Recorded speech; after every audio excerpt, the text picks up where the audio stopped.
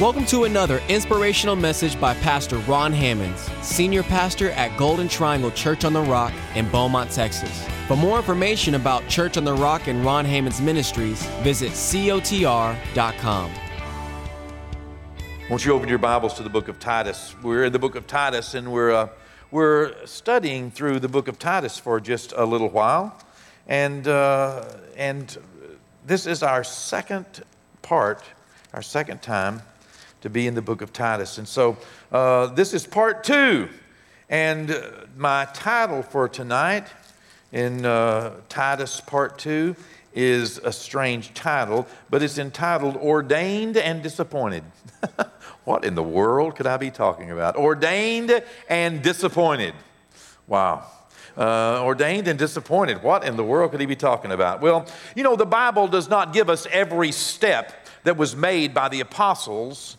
The Bible, the New Testament, does not give us everything that was done and everything they did and all the details that they of their journeys as they were endeavoring to fulfill the Great Commission. Many of the details, many of the places, many of the people, and many of the events that we read about in the New Testament are absent some of the details. They're missing, things are missing from the narratives that the Holy Spirit chose to reveal to us. And as the Word of God says, if everything was written that was done, all the books in the world would not be able to contain all the things that were done by Jesus, by the Holy Spirit, by the Word, in the lives of people. So it's not meant that every step be recorded here by the Apostle Paul or by Luke, the beloved physician, or by Matthew.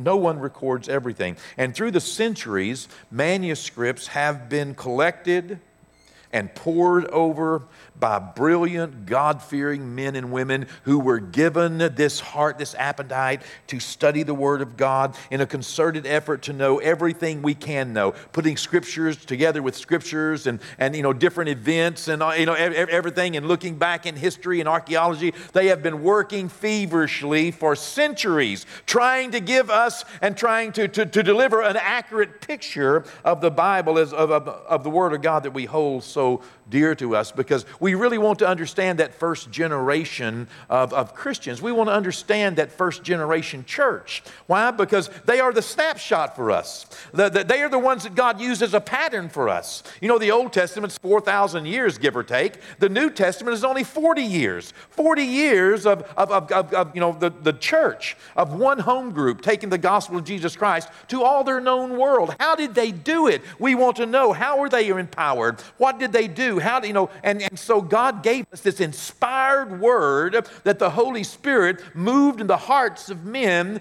to record these things for us, and God anointed it with His Holy Spirit and power, anointed the word. That's what Acts says, that how God anointed Jesus of Nazareth with the Holy Ghost and power. He's the Word. God anoints His Word with His Spirit and power. And so allow me tonight to draw on some of the wisdom, some of the reflection, some of the anointing of much more learned scholars and theologians than what I shall ever be. But scholars in this past centuries have really offered us some reasonable considerations how events unfolded in the Bible.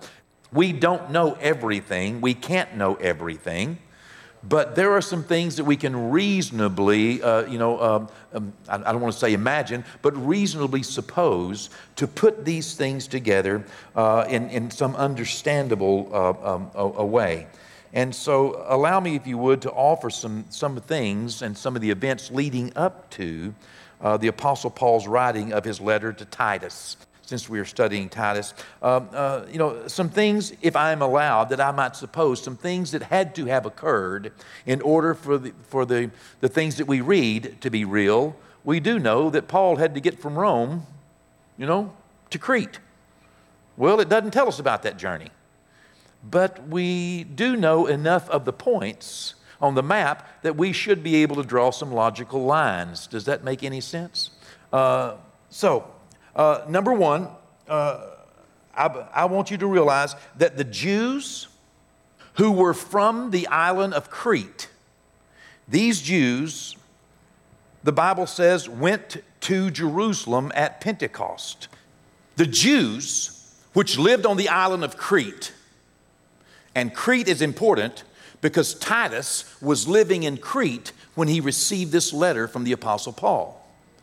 And the Jews which were living there, many of them had heard about Jesus because they were in Jerusalem on the day of Pentecost. Acts 2, verse 11 says that there were people there from Crete. And no doubt they took the gospel of Jesus Christ back to the island and they shared it. I mean, they had gotten born again in the streets of Jerusalem, and they had been filled with the Holy Spirit on the day of Pentecost, and they went back home and no doubt witnessed. And so there were probably people all over this island that knew about Jesus. And not only that, but the Apostle Paul stopped there, or at least sailed close to there, but he stopped in Crete after he had been arrested and was being taken to the Roman prison. The ship stopped in Crete for a little while, and then it took back off. But it wasn't there long enough for the Apostle Paul to have done anything to really help the churches. Instead, he recognized that they needed help. And so he goes on and he goes to prison in Rome. But we have to imagine that at some point the Apostle Paul was released from prison in Rome during what is called his first imprisonment in about the year 63 or 64 AD.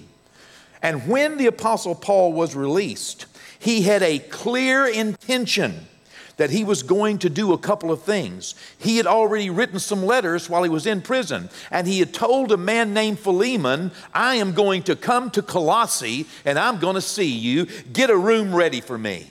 I'm going to come visit you. And he had also written, while he was in Rome in prison, he had written what we have as the letter to the Philippians, the Philippines. He had written to the Philippines. No. He had written to the church in Philippi, and he said, listen, I intend on coming and seeing you. Now, Colossae, if you were looking at a map here, in fact, would you put up, there's a first map, a first little thing there, okay? See where Turkey is, okay? Colossae, if you looked at that T-U-R, if you brought that R right a straight down line all the way down past where Samos is, toward Rhodes, right there where that juts in, that first jut, that's where Colossae is.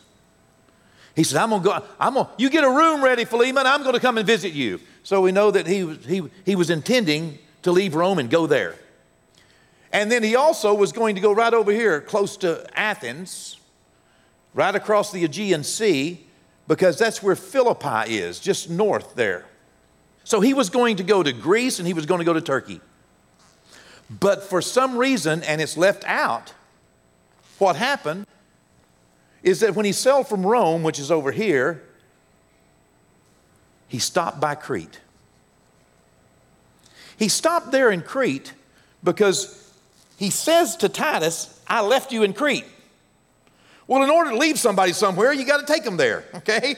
And so, not everything is written, but these points, we should be able to connect the dots here. Does that make any sense? There are a lot of dots that we do have to connect. And it's clearly his intention to visit Colossae, clearly his intention to visit Philippi, and Titus and Timothy are with him. And so somehow the ship stops in Crete, either as its destination or it's taking on supplies. And the Apostle Paul must have recognized that the churches needed some help. Okay? Because later on we're going to read that he left Titus there to help the churches.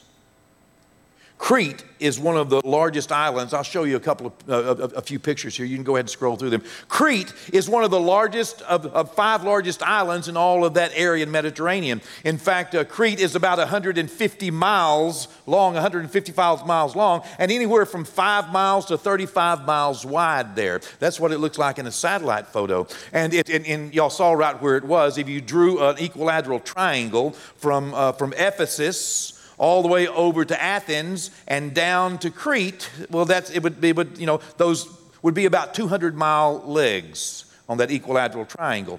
And so Crete being that largest city, that largest island in that area, it really was a very important place.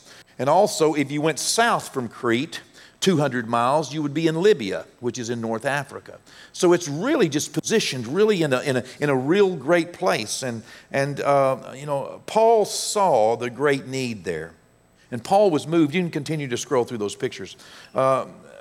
These are just some pictures of Crete. Isn't that pretty? Oh, who wouldn't want to go there and minister, huh? Yeah, send me, Lord Jesus. Yeah. Look at that. The fields, beautiful, snow on the mountains. Look at this.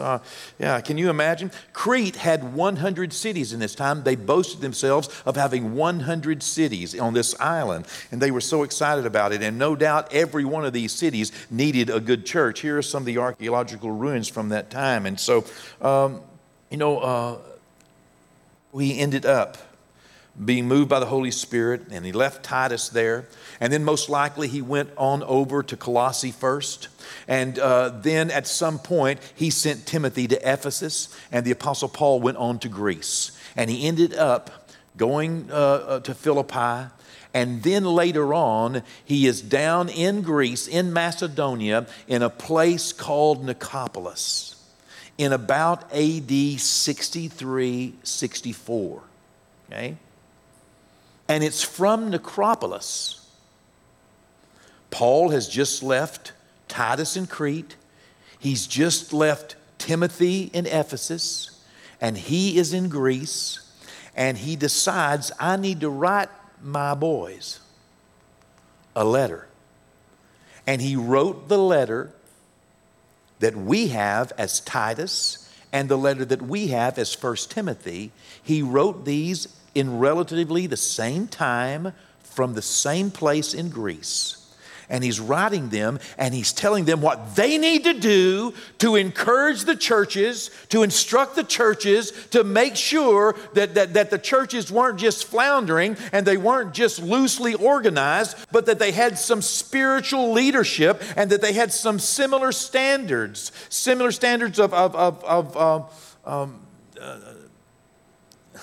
of expectations of life.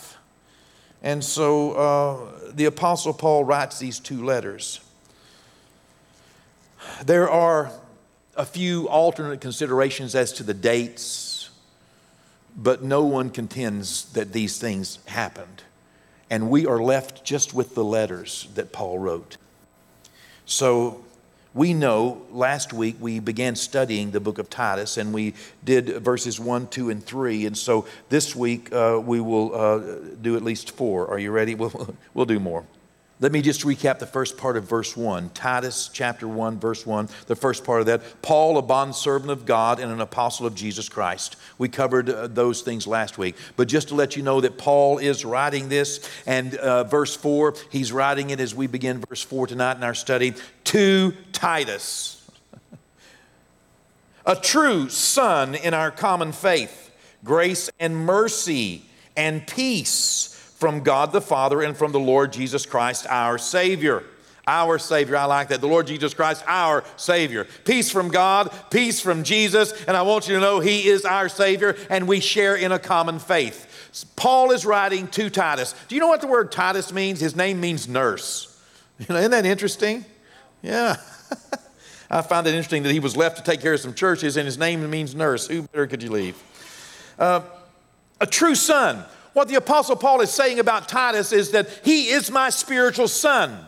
Whether the Apostle Paul led him to the Lord or whether the Apostle Paul adopted him, this, my son in the faith, my son, means this, that the Apostle Paul has taken on a spiritual fatherhood relationship with this young man named Titus. And the Apostle Paul has decided that he is going to provide the nurturing, the admonition, the instruction, the correction for Titus as though Titus were his own son or his adopted son. It's a family relationship, a spiritual family relationship that he's talking about here. And it's a man, the Apostle Paul, making a commitment to another young man that I am going to lead you. I'm going to be a father to you. I'm going to take the spiritual care.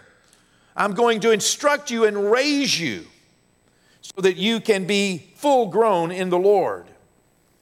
He says, this common faith that we share, it is a partnership in our faith, in our trust toward God. It's a common faith. We have a common faith. All of us have a common faith. We share a common faith in Christ. We share this common faith with believers all over the world, all over our community. Tonight, churches are meeting. This weekend, churches will be meeting. They'll be meeting, Baptist, Methodist, Church of Christ, Catholics, Episcopalians, Lutherans, Assembly of God, UPC, interdenominational. I mean, all kinds of churches will be meeting here and all over the world, and with those churches, we share a common faith. That means that we believe the same thing. We believe that Jesus Christ, Son of God, only Son of God, Savior of the world, that He lived a sinless life, He was born of a virgin, lived a sinless life, died an atoning death, and is coming again, and that He is the only way to salvation, the only name given among men whereby they must be saved. We all believe the same thing. We believe in eternal judgment. We believe in Him coming again. We believe that God is a good God. We have a common faith, and that's what He's talking about. He said here to Titus, my true son, in our common faith. You're a true son. You believe what I believe. You're a true son. You hold a doctrine that I hold. You're a true son. I have begotten you, or I have adopted you. I have taken the care of you. We are a spiritual family in that we believe the same thing, a common faith. Grace, mercy, and peace, he said. This is the very same thing he wrote to Timothy.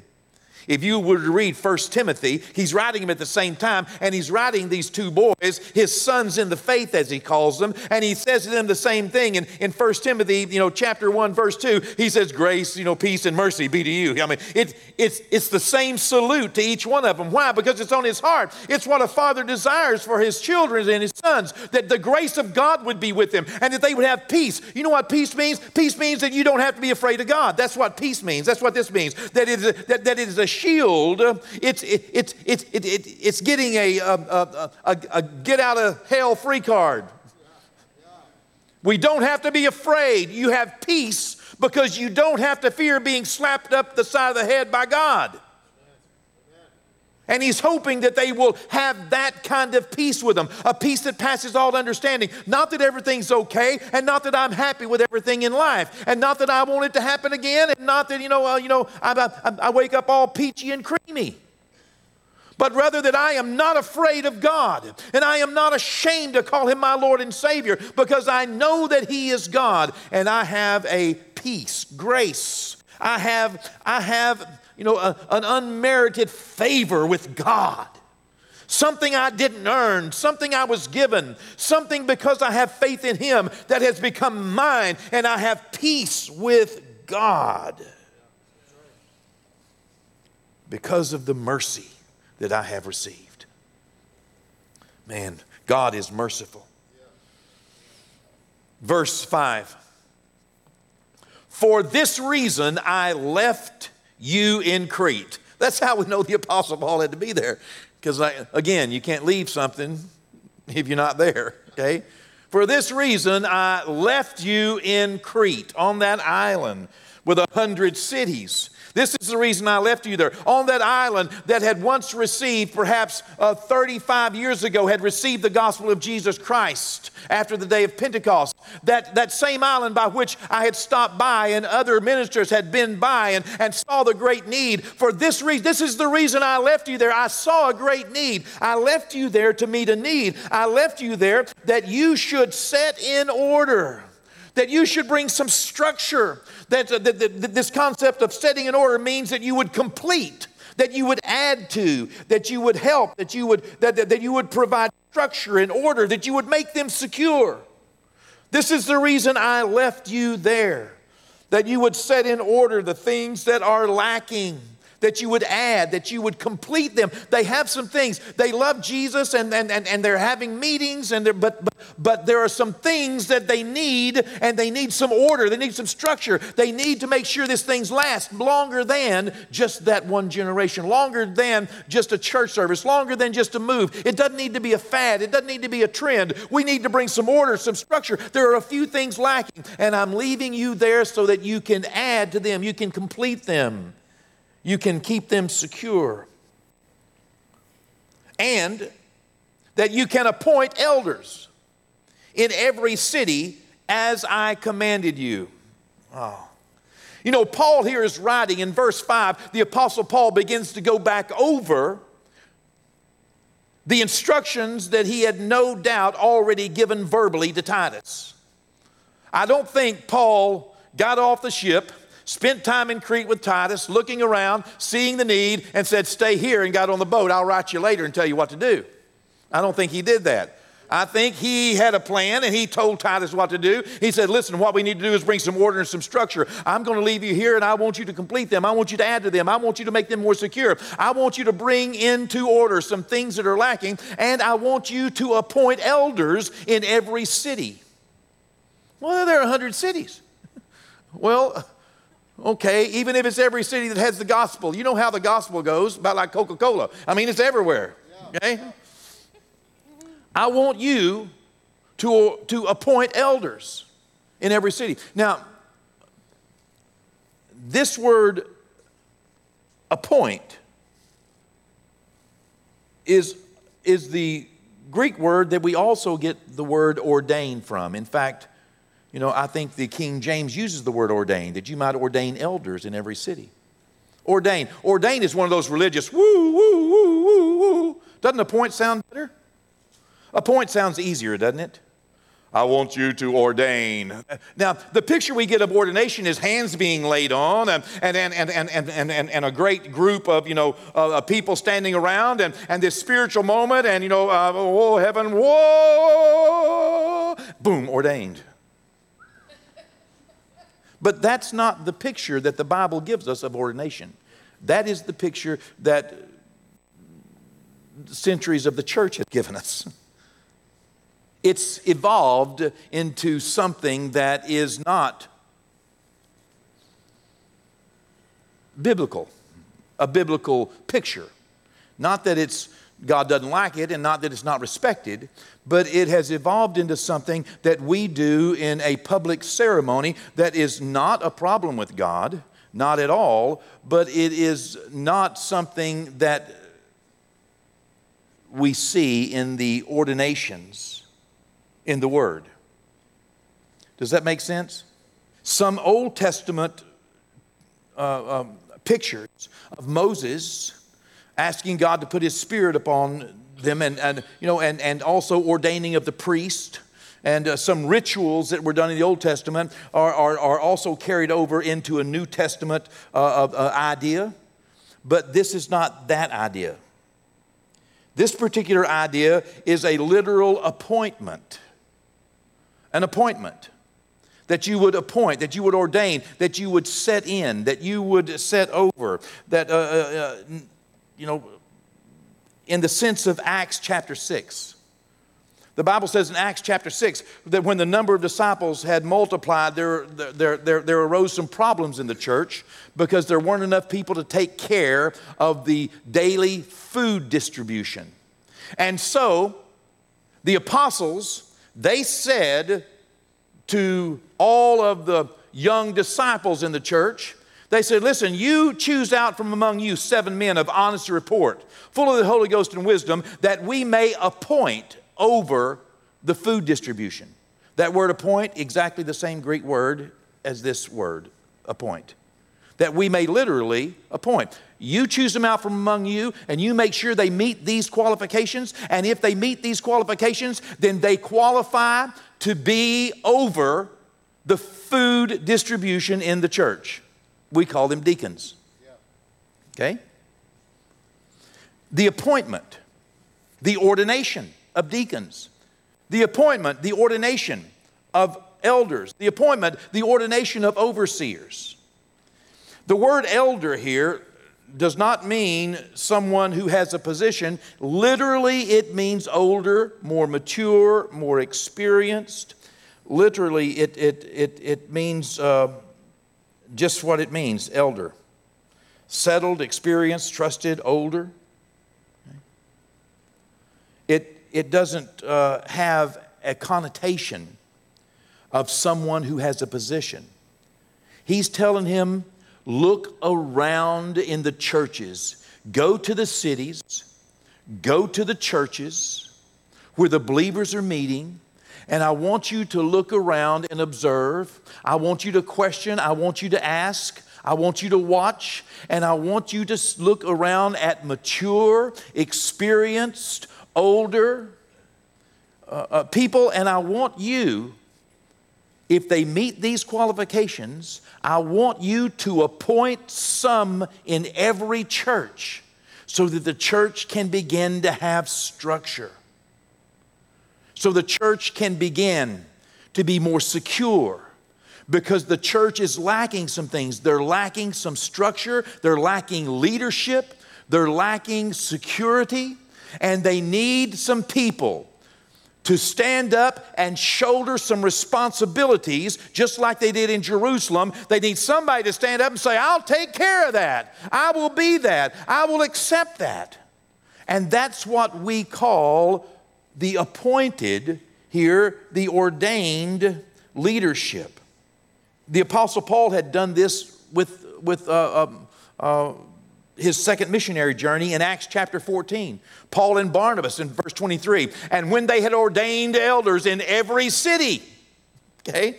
This is what he had done. He's just following the pattern here of what Jesus had done, that he got a group of men together and he appointed them. He said, okay, one day there were a bunch of them together. There were, 70 or more of them together. And the Bible said Jesus chose 12 men and he appointed them. He chose them. He selected them. He understood what they were going. He knew who they were. And he chose them to be with him and to be responsible to shoulder the burden with him and to send them out to preach, to represent. And that's what this is. This appointment is to a position of responsibility. That more than just being a church goer, the church has to have some church pillars, some church leaders, in order for it to be stable and secure. A church that does not have leadership is lacking. It's insecure. And that's what Paul saw on Crete. Is that making any sense? Okay. Appointed.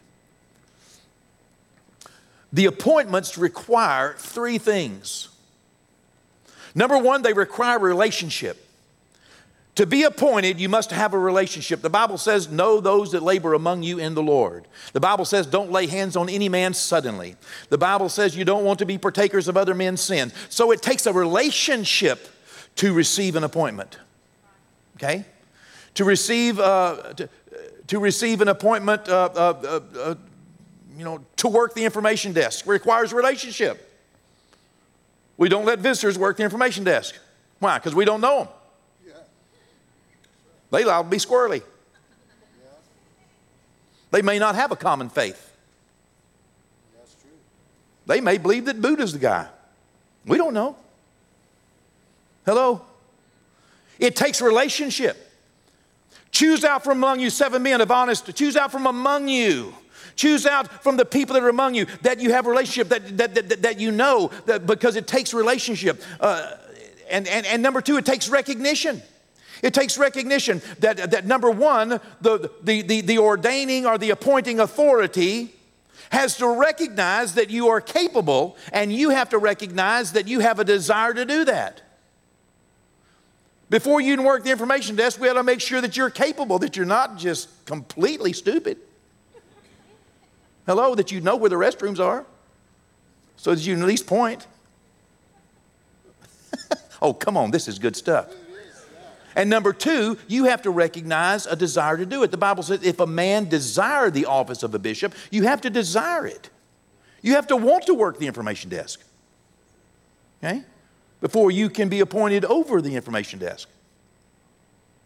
And we have to believe that you're capable and that you're committed. There has to be a recognition. And number three, there has to be a representation. If you're going to work the information desk at Church on the Rock, you're going to have to represent Church on the Rock. When a visitor comes in and asks, what time the preaching is, you can't be sending them down to the Second Baptist Church. It's a representation. You have to represent the one that appointed you. If you go to work for Mary Kay Cosmetics, then you don't need to be selling Betty Crocker when you're out there.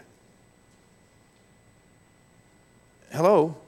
If you receive an appointment to do anything, you have to represent the person or the company or the entity that appointed you. If you start representing someone else, then you have breached the appointment. That's good. If you stop having relationships, you have breached the appointment. Okay? If you start hating me or our church or Sue or Tina, you can't work the information desk anymore. Okay?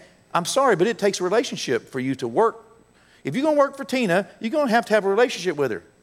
If you decide that you're going to come here and work the information desk and then, go somewhere else when the preaching starts, we're not having that. It takes relationship. You've breached your appointment. Okay? Recognition. If for some reason you no longer want to do this, everybody's going to know it. That breaches the appointment. Don't be surprised when we ask you not to do it anymore, when you don't want to do it and you hadn't been doing it good to begin with, and your capabilities have gone out the window and you're not doing it good. Don't be surprised when we say we'd just rather not you do it anymore. Now everybody's either wanting to or not wanting to work the information desk.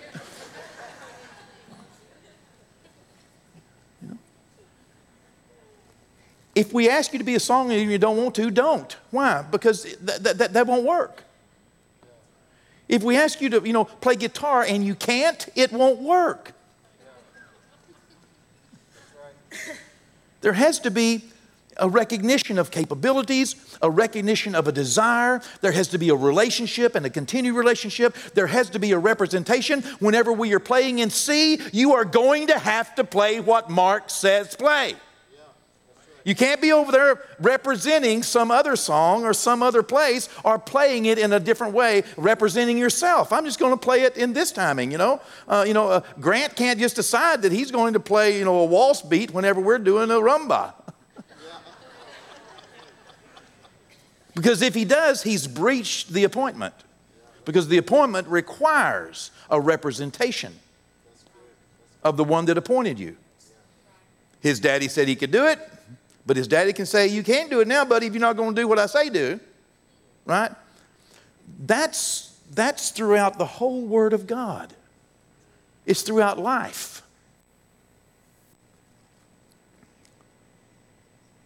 Appointment and disappointment. Ordination, ordained, and disappointed are both truths of life.